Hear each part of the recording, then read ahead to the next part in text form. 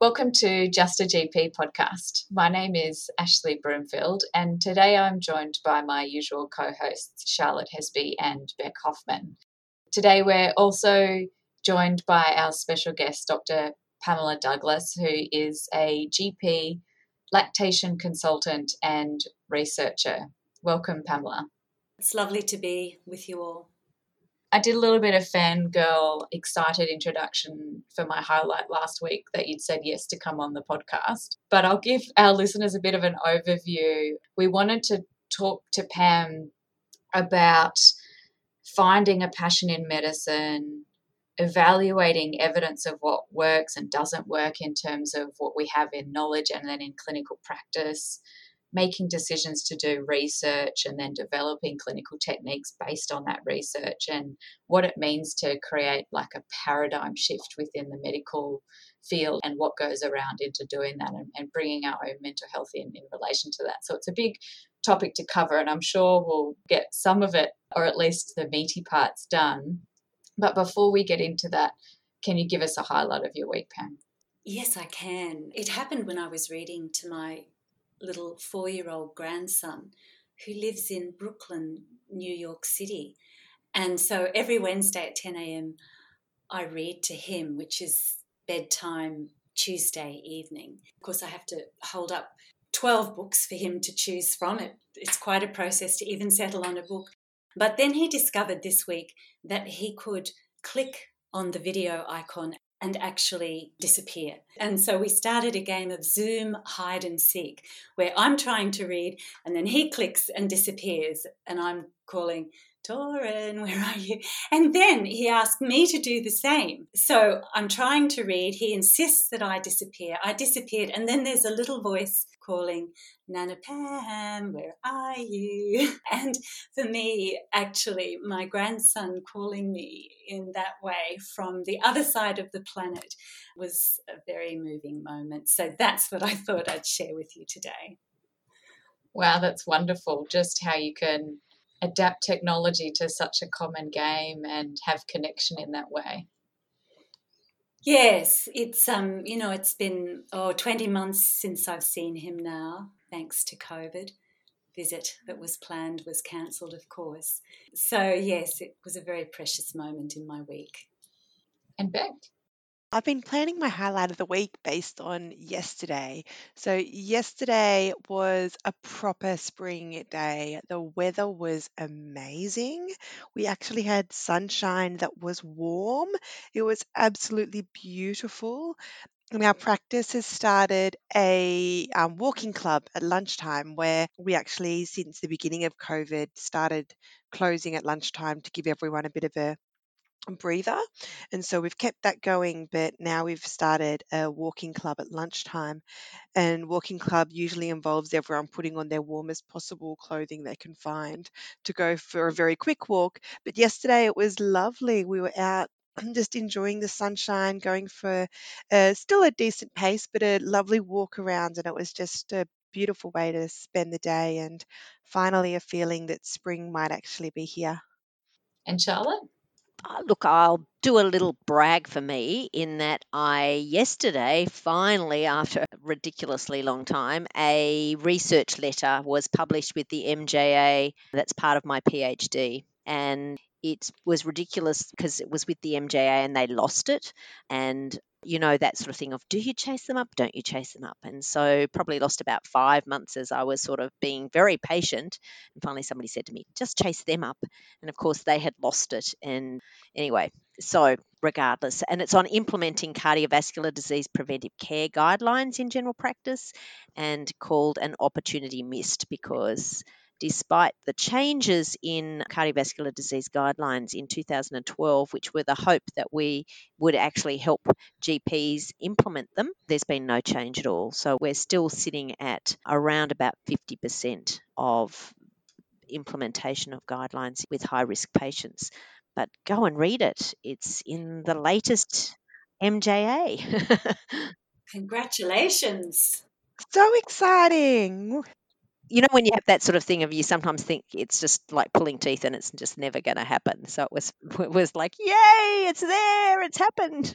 That's such a good segue, Charlotte. And so I'll make my highlight really quick in that I went for a lunchtime walk and I saw a massive python on the headland, and it was super cool. I got the best video of it sneaking along and attempting to climb up a tree, and it was really, really cool. I haven't seen one that big in a long time. But I love how you brought up the challenges of pulling teeth in medicine, because that's basically what I wanted to talk to Pam about.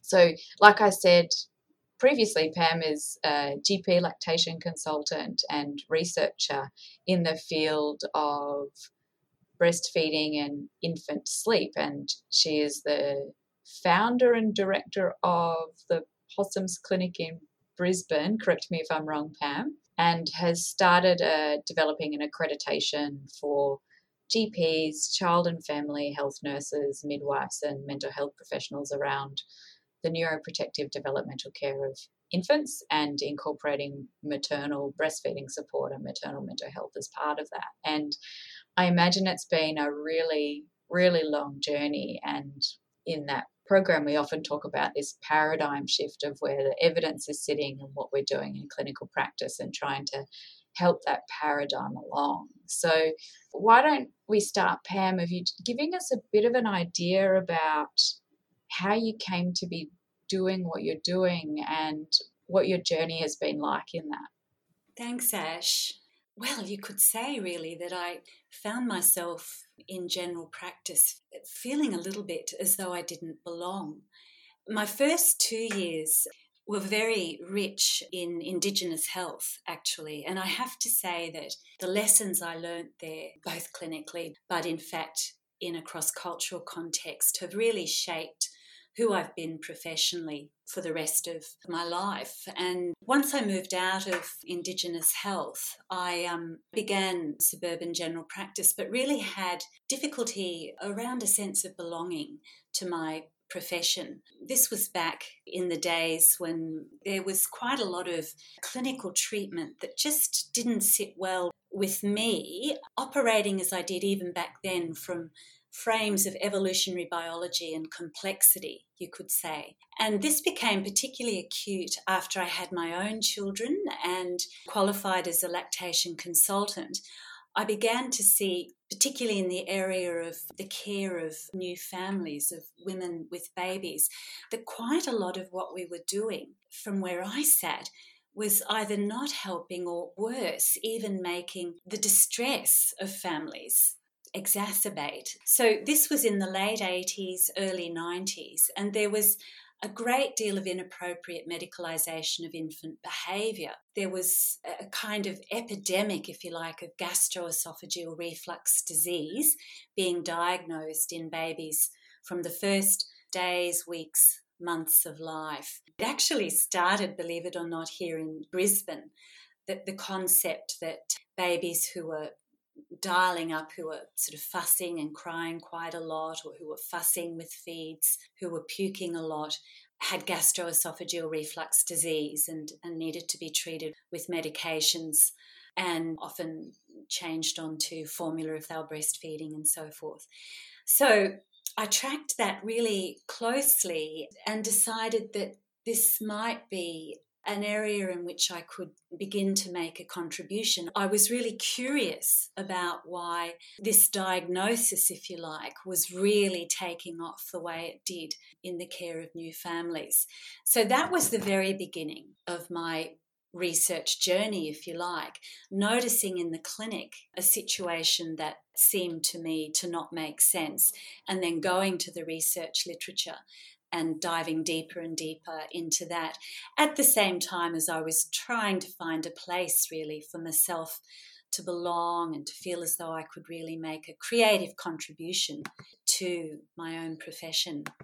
Once you started looking, how did you then find what it was that was your passion and a way that you could contribute? Well, it turned out, of course, that what was happening from a research point of view around unsettled babies was very much dominated by our colleagues, the paediatric gastroenterologists. So research around unsettled infant behaviour was located in journals like the Journal of Paediatric Gastroenterology and Nutrition. It was a dominant place, for instance, for discussions around unsettled infant behaviour, and it was all through this lens that you could call a reductionist lens, like a cause effect or sort of linear causative lens. But here I am with the generalist brain, you see. And this is where I would argue that as GPs, we're uniquely placed to make sense of clinical problems in research because our brain is trained, and perhaps by personality, inclined to integrate across disciplines. So we're interested in social determinants of health and sociocultural milieu in the same way that we're interested in the biomedical. And applying that generalist lens to the research that was occurring back then around unsettled infant behaviour, I could see that contexts such as infant breastfeeding problems that weren't being diagnosed, broader contexts, how parents were being encouraged to either respond to their babies or put in place routinized care. None of this was being considered. And yet these kinds of socio-culturally determined infant care practices have very definite measurable impacts on biomedical parameters. So for instance, if you're measuring intraesophageal pH, but the baby's been fasted for 3 or 4 hours prior, well, firstly, you're going to have a crying baby. And the crying itself contextually will impact frequency of reflux events. But you're going to have a baby who's refluxing acid. Or if the baby's given juice prior to the measurement of intraesophageal pH. So I started to see how contexts, behaviours that were surrounding the care of that baby was simply not being considered. So I guess, more broadly, I learnt lessons around the kind of lens that's applied as we interpret research. And I then began to move deeper and deeper into applying a generalist's lens to the research around the care of mothers and babies, parents and babies, breastfeeding problems, cry fuss problems, sleep problems. So I would argue that the neuroprotective developmental care programs, which I began to develop up out of the research and deeply informed by my clinical experience, the product of our generalist brain. Actually, there's a nice phrase that my colleague, GP Dr. Johanna Lynch, uses in her work around integrative, truly holistic patient care, and that's the generalist gaze. And this is the way I was able to interpret and integrate the literature to develop up neuroprotective developmental care. So informed by my qualifications in but passion for supporting breastfeeding, my broader deep interest in cross-cultural studies, evolutionary medicine, integrated with the neuroscience, all embedded in understandings of complexity and how a problem like a baby who's crying and fussing emerges out of multiple interacting factors, that a single approach is not going to be effective. But if we start to bring together multi-domain approaches, we really can make a difference for this family and for this baby. So, Pam, I'm really keen to interrupt you at this point, just because, like everything that you've said, apart from the fact that you've said it in academic speak and not me and my, thinking about how I've dealt with mums and babies in my practice, completely resonates with me, because one of the issues that I've often found is, I see a lot of very lower socioeconomic mums, and it takes often quite a lot of time to have persuaded them to breastfeed. These are definitely the babies, from my perspective, that are prime for being difficult. And of course, they are then difficult and more unsettled, and instantly everyone around them tells them that it's the breastfeeding that's the problem and that the baby is refluxing. And so they throw them onto a bottle, and the baby's still generally just as unsettled. But I suppose I often find that they at least feel they've got more control because everybody stops nagging them. then they can relax, and then the baby relaxes and the baby improves, and they all go, oh, of course it was the breastfeeding. And it's like, no, it wasn't the breastfeeding. It was all the other stuff around the parenting and settling in and learning how to be a mum. And I was thinking it was always so sad and really difficult to get that generalist lens on saying, don't just go and blame the X, Y, and Z. It's so much more complex than that. This is just, anyway, I'm interested in your thoughts about that. This is such a real dilemma, isn't it? And I guess because Ash is very engaged in the NDC accreditation pathway, and it's exactly this kind of problem that I've developed up skills really to manage in the clinical context. And so even though I was using academic speak, as you say, one important part of what we're doing is creating together a language that really makes sense to parents from whatever their walk in life. So a languaging that's deeply accepted, deeply non-judgmental, but then is able to bring the parent along to think about things a bit differently. I don't know, Ash, what your thoughts are, but it's taken years of experience, I would say, again, using the generalist brain in the clinic to put together the kind of language that really helps parents feel empowered to experiment with something different, or in this case, to hang in there and start to experiment with different ways of thinking about the breastfeeding. You know, it's also true, Charlotte, when you say that, although there are definitely factors that modify infant crying across cultures, within our culture, breastfed babies have been shown in at least one very large study to actually be more unsettled. And I would argue that that's because, gosh, we've had 60 years where research around breastfeeding has focused on at least establishing that human milk is optimal for human babies, you know, but we're still at a frontier when it comes to the skills for clinically supporting breastfeeding. And so that mum, just as you say, will be getting so much conflicting advice, not even between disciplines, but from different providers, all of whom she may think really highly of within the one discipline, getting, you know, advice that can be directly contradictory. So we as a health system, I would argue, really let new parents down with the breastfeeding, but with infant care more broadly, because it's not been a research priority, you know, the clinical care. Beyond, we do the protection of life and protection against injury incredibly well, but this whole area of neurohormonal synchrony, you might call it, between parents and their baby. So that's the breastfeeding, what happens with sleep, how can we keep this little one as dialed down as possible, mood, that whole area we just don't do well as a health system, I would argue. And I guess that's where the generalist approach or the general practice approach to looking at the research and what's missing there has been something that's come up for me as something that's really important. That, you know, I can see externally that you've kind of been grappling with this discomfort in clinical practice and going, well, what can I do here? And instead of going into purely lactation consulting and just working in one area, you've gone, how can I actually enrich general practice and how we look after mothers and babies at this period of time?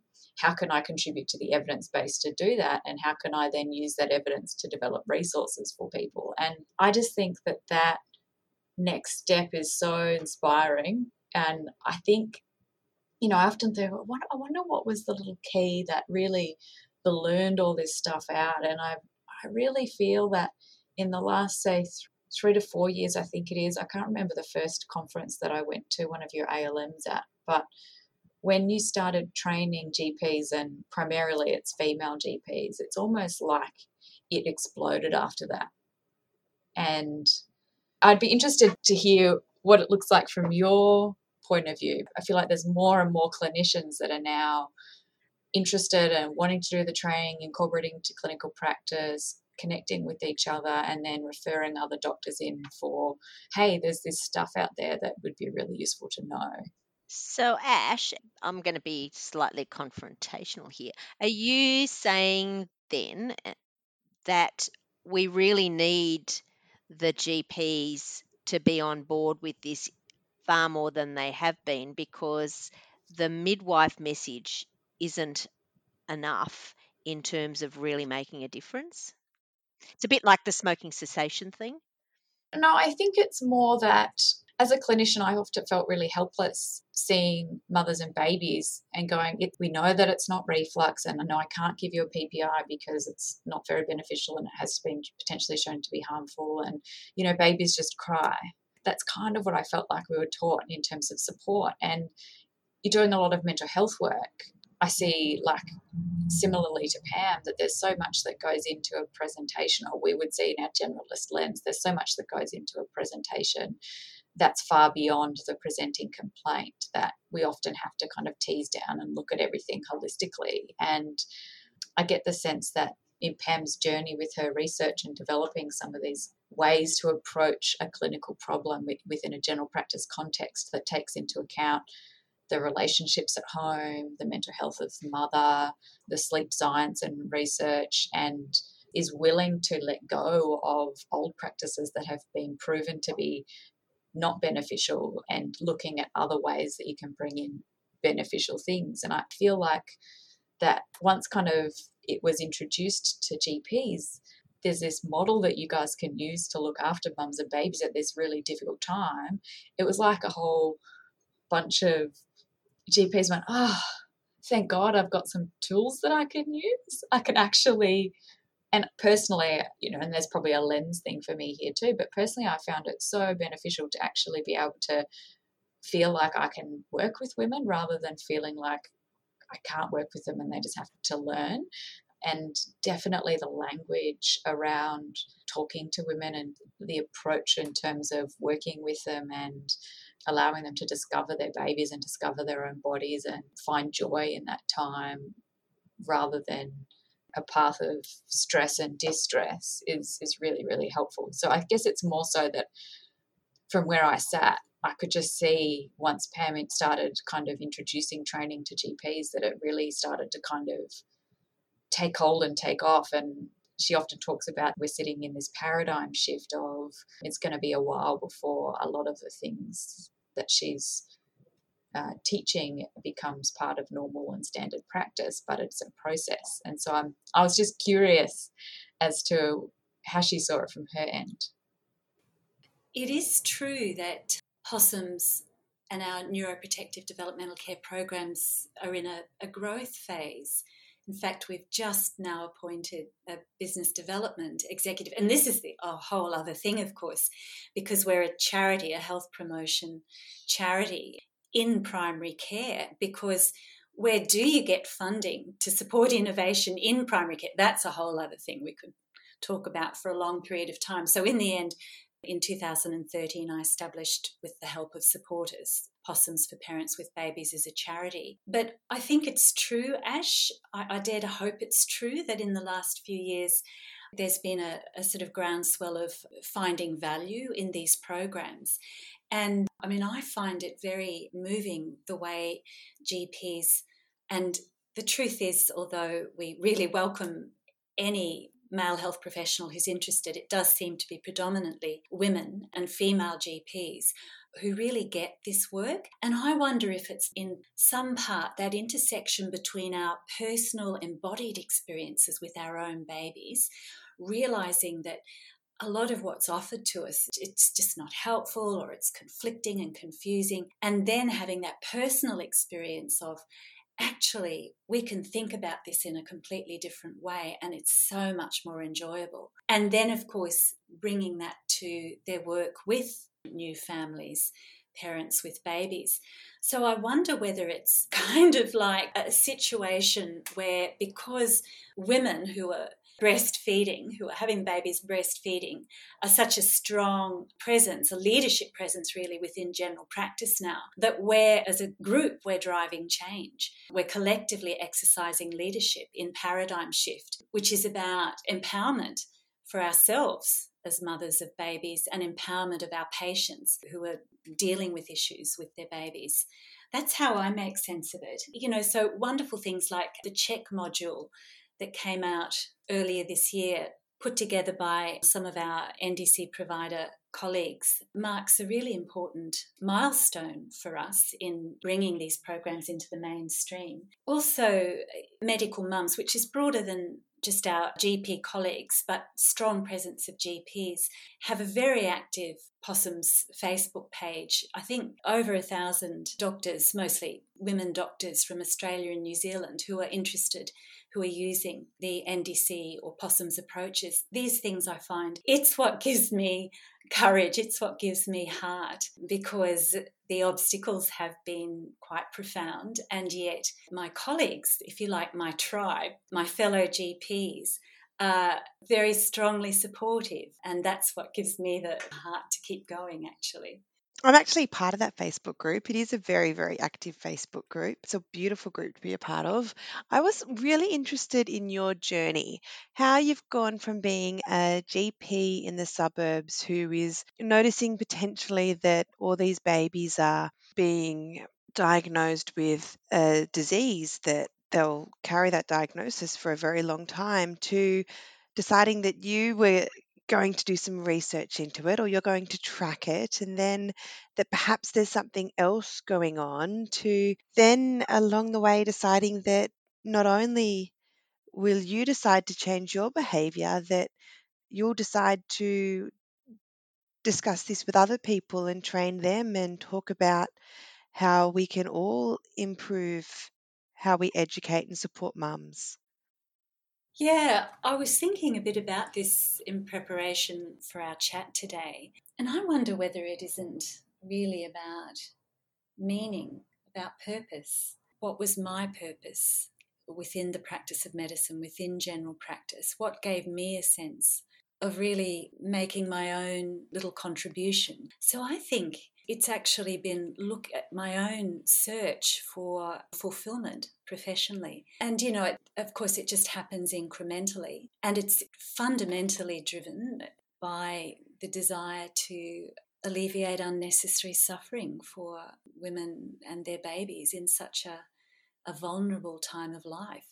I guess we all share that a bit, the desire to alleviate suffering and support well-being and a sense of joy in life. I guess that's something that drives us fundamentally as GPs. And for me, I could see if I narrowed down my gaze here in this one little area, then I may be able to make a contribution that not only helped the lives, but that gave me a sense of purpose and of satisfaction. And I have to say, never bored. There's always much more to do than I can possibly do because of this project that I've set myself. But it's been an incredibly rich path, connecting with so many wonderful people, and the sense of it then becoming a shared project, a shared movement, that others own this and start to run with it. It's deeply satisfying. So I suppose for those listening, in a way, I started out having some difficulty around belonging. What was my place here? Did I actually belong in general practice? Perhaps I saw the world a bit differently. And yet, actually, at this time in my life, turning 60 this year, I am absolutely in the right place. This is my tribe, general practice. This is really, I would argue, and I can say this because I'm speaking amongst colleagues, the most intellectually demanding and satisfying discipline within the practice of medicine, exactly because we span across disciplines. We're so interested in the social sciences, indeed even the humanities, as well as biomedical realities. And we're managing complexity every moment of the day, really. Oh, here. You are singing our song.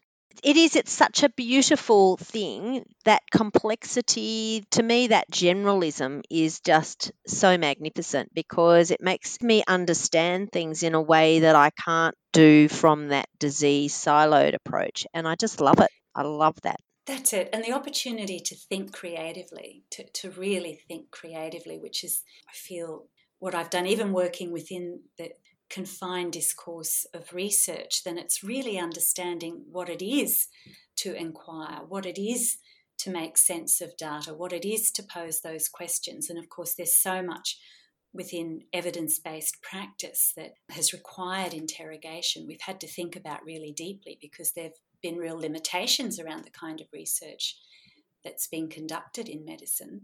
And this is where the generalist brain, again, in research is the way of the future. This is the way of health system reform. If, as GPs, we can start to really engage clinical research and, of course, be valued within the health system, this is how we keep those costs down in terms of health budgets. This is how we promote well-being in our communities. I absolutely 100% agree with everything that you've said, Pam. And I was kind of pondering this the other day and thinking sometimes people do a PhD because they have to, because it's part of what they're supposed to do to get a job at a tertiary centre, or it's part of the process to show that they're interested in research as part of their fellowship, or they're kind of pushed along into it because everybody else is doing it and it's kind of a competitive thing. And in general practice land, none of us have to do PhDs, none of us have to do research. And sometimes I think the most rich research does come from sitting with that discomfort and going, what is it here that I can look at that I could change? And is there some level of inquiry that is missing here that we can do differently? And that's what I think is really, really interesting about GPs doing research, because we do come at it from that different lens and we can contribute in an entirely different way from passion rather than expectation or necessity. That's right. And that's how you want to do a PhD, because it's such a big undertaking. But Ash, my PhD was squarely within the humanities, actually. So it was a PhD in women's studies and creative writing. And it was sort of an accidental PhD in many respects, because I have been so interested in the stories that women tell about their experiences when they're pregnant, when they're having a baby, and in those very early months of their baby's life, that from when I first had my own little ones, began writing down those stories, my own story, and the stories that women told out of their very embodied experiences. But see, back then, my daughter was born in 1990, women could not and were not writing out of their subjective experience. There was a silence, it was taboo. And it was only as the 90s progressed and books came out like Susan Mousehart's The Mask of Motherhood and so on, that women began to be able to write and own their very personal embodied experiences of this such vital, transfigurative time of a woman's life. And so I'd been gathering up stories in appropriate ways, from my patients, my own life. And that was, in the end, what turned into a PhD for me. But it was something I was passionate about. And again, something that has deeply informed the work that's gone into developing up neuroprotective developmental care and my research through the general practice medical. It's so fascinating, isn't it? It's that, to me, what you're describing is that the true GP is because it's the love of the patient's story. You just got captured into the joy of the motherhood and where that lay, and the story, which is, of course, then had that medicalization sort of aspect of it with the breastfeeding. But really, I think you're again sort of talking about that wonderful passion and joy that we have in being able to share in people's stories. So, I mean, I often say to people, I'm so lucky. I love doing what I do because it's such a privilege to hear people's stories and to be part of their journeys, and hope that you can make a difference in being able to open up their eyes and understanding sometimes to being able to deal with it or make choices about where they go with their health. Absolutely.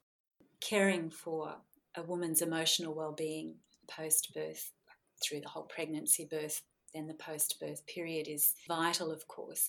And acceptance and commitment therapy, so applied functional contextualism, is, I think, a set of tools that's beautifully suited for us to use within consultations with families who have babies.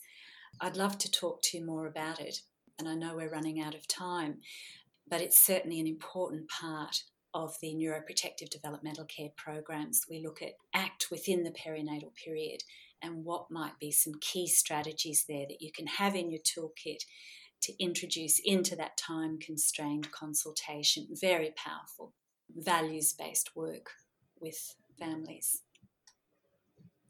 Yes, and from a professional perspective, I can see how that's seeded into your lens and approach and development of the program as well, because there's very clear language that's quite compassionate and accepting, and you can sense that the programs are written in that way within a value structure that is consistent with yours.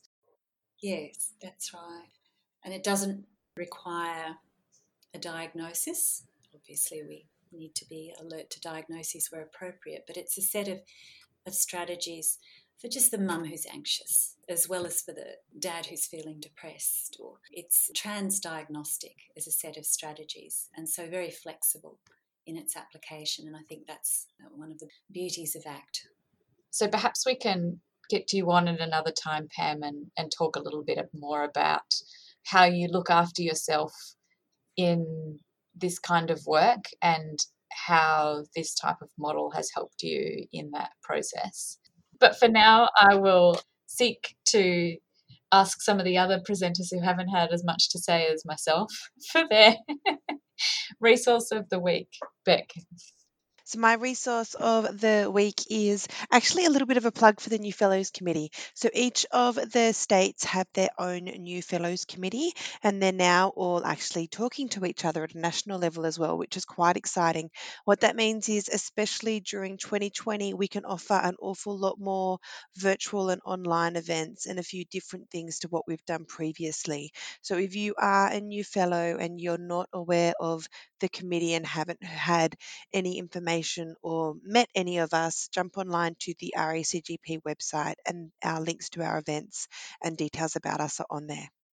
Charlotte? Thanks, Beck, and thanks, Pam, for your stimulating talk. I'd like to sort of put in a plug at this point in time for going and joining some social networking. I think that some of the sharing of ideas, it's a bit like Beck was saying, go and join the New Fellows. If you're not in a sort of a social networking group, then you can always create one too, even with a WhatsApp group, or make contact with your faculty of the RACGP. Certainly in New South Wales ACT, we've got some really good ways of being able to share what's going on and talking about ideas. Because I think from my perspective, I think a lot of where we go is that whole thing of the thinking, pondering, sharing, and having the aha moment, and then it can grow from there. But we've got a number of different options that suit you. So if you're not a person who goes on Facebook, there might be some other options to be able to join in the learnings. And so my resource is going to be linked to probably what Pam is going to talk about. But if you're wanting to just have a look at some of what we're talking about today, is you can pop onto possumsonline.com and you can have a click around in terms of what's available there. I have shared the website before, but my new favourite resource to share with parents is the PIPS resources, and it's extremely affordable, and I have now started recommending it to my antenatal women because I get them to sign up and look at some of the resources before baby's coming home so they can get acquainted and get an idea of what to expect and some different things to consider before baby comes. And they get access to a closed Facebook group, which is moderated by NDC accredited practitioners, which is really helpful. So that's my new favourite resource to share with parents. Pam? Well, thanks, Ash. So I suppose I need to just invite anyone who's interested to actually join up the NDC accreditation pathway. Actually, we've got a conference coming up at the end of October, and a set of modularised online masterclasses is also available. But if you're after the pathway, there's a portal, gives you immediate access to all our downloadable parents' handouts and, videos, clinical tools, and access to our very lovely close Facebook community, the MDC participants, a newsletter that's started to come out regularly now for people in the pathway. So that would be my invitation. And I'd like to thank you very much for the opportunity to come and have a chat today too. Thank you, Pam, and we would love to have you back on. Well, I'd very much enjoy that. Thanks, Pam. I'm looking forward to part 2.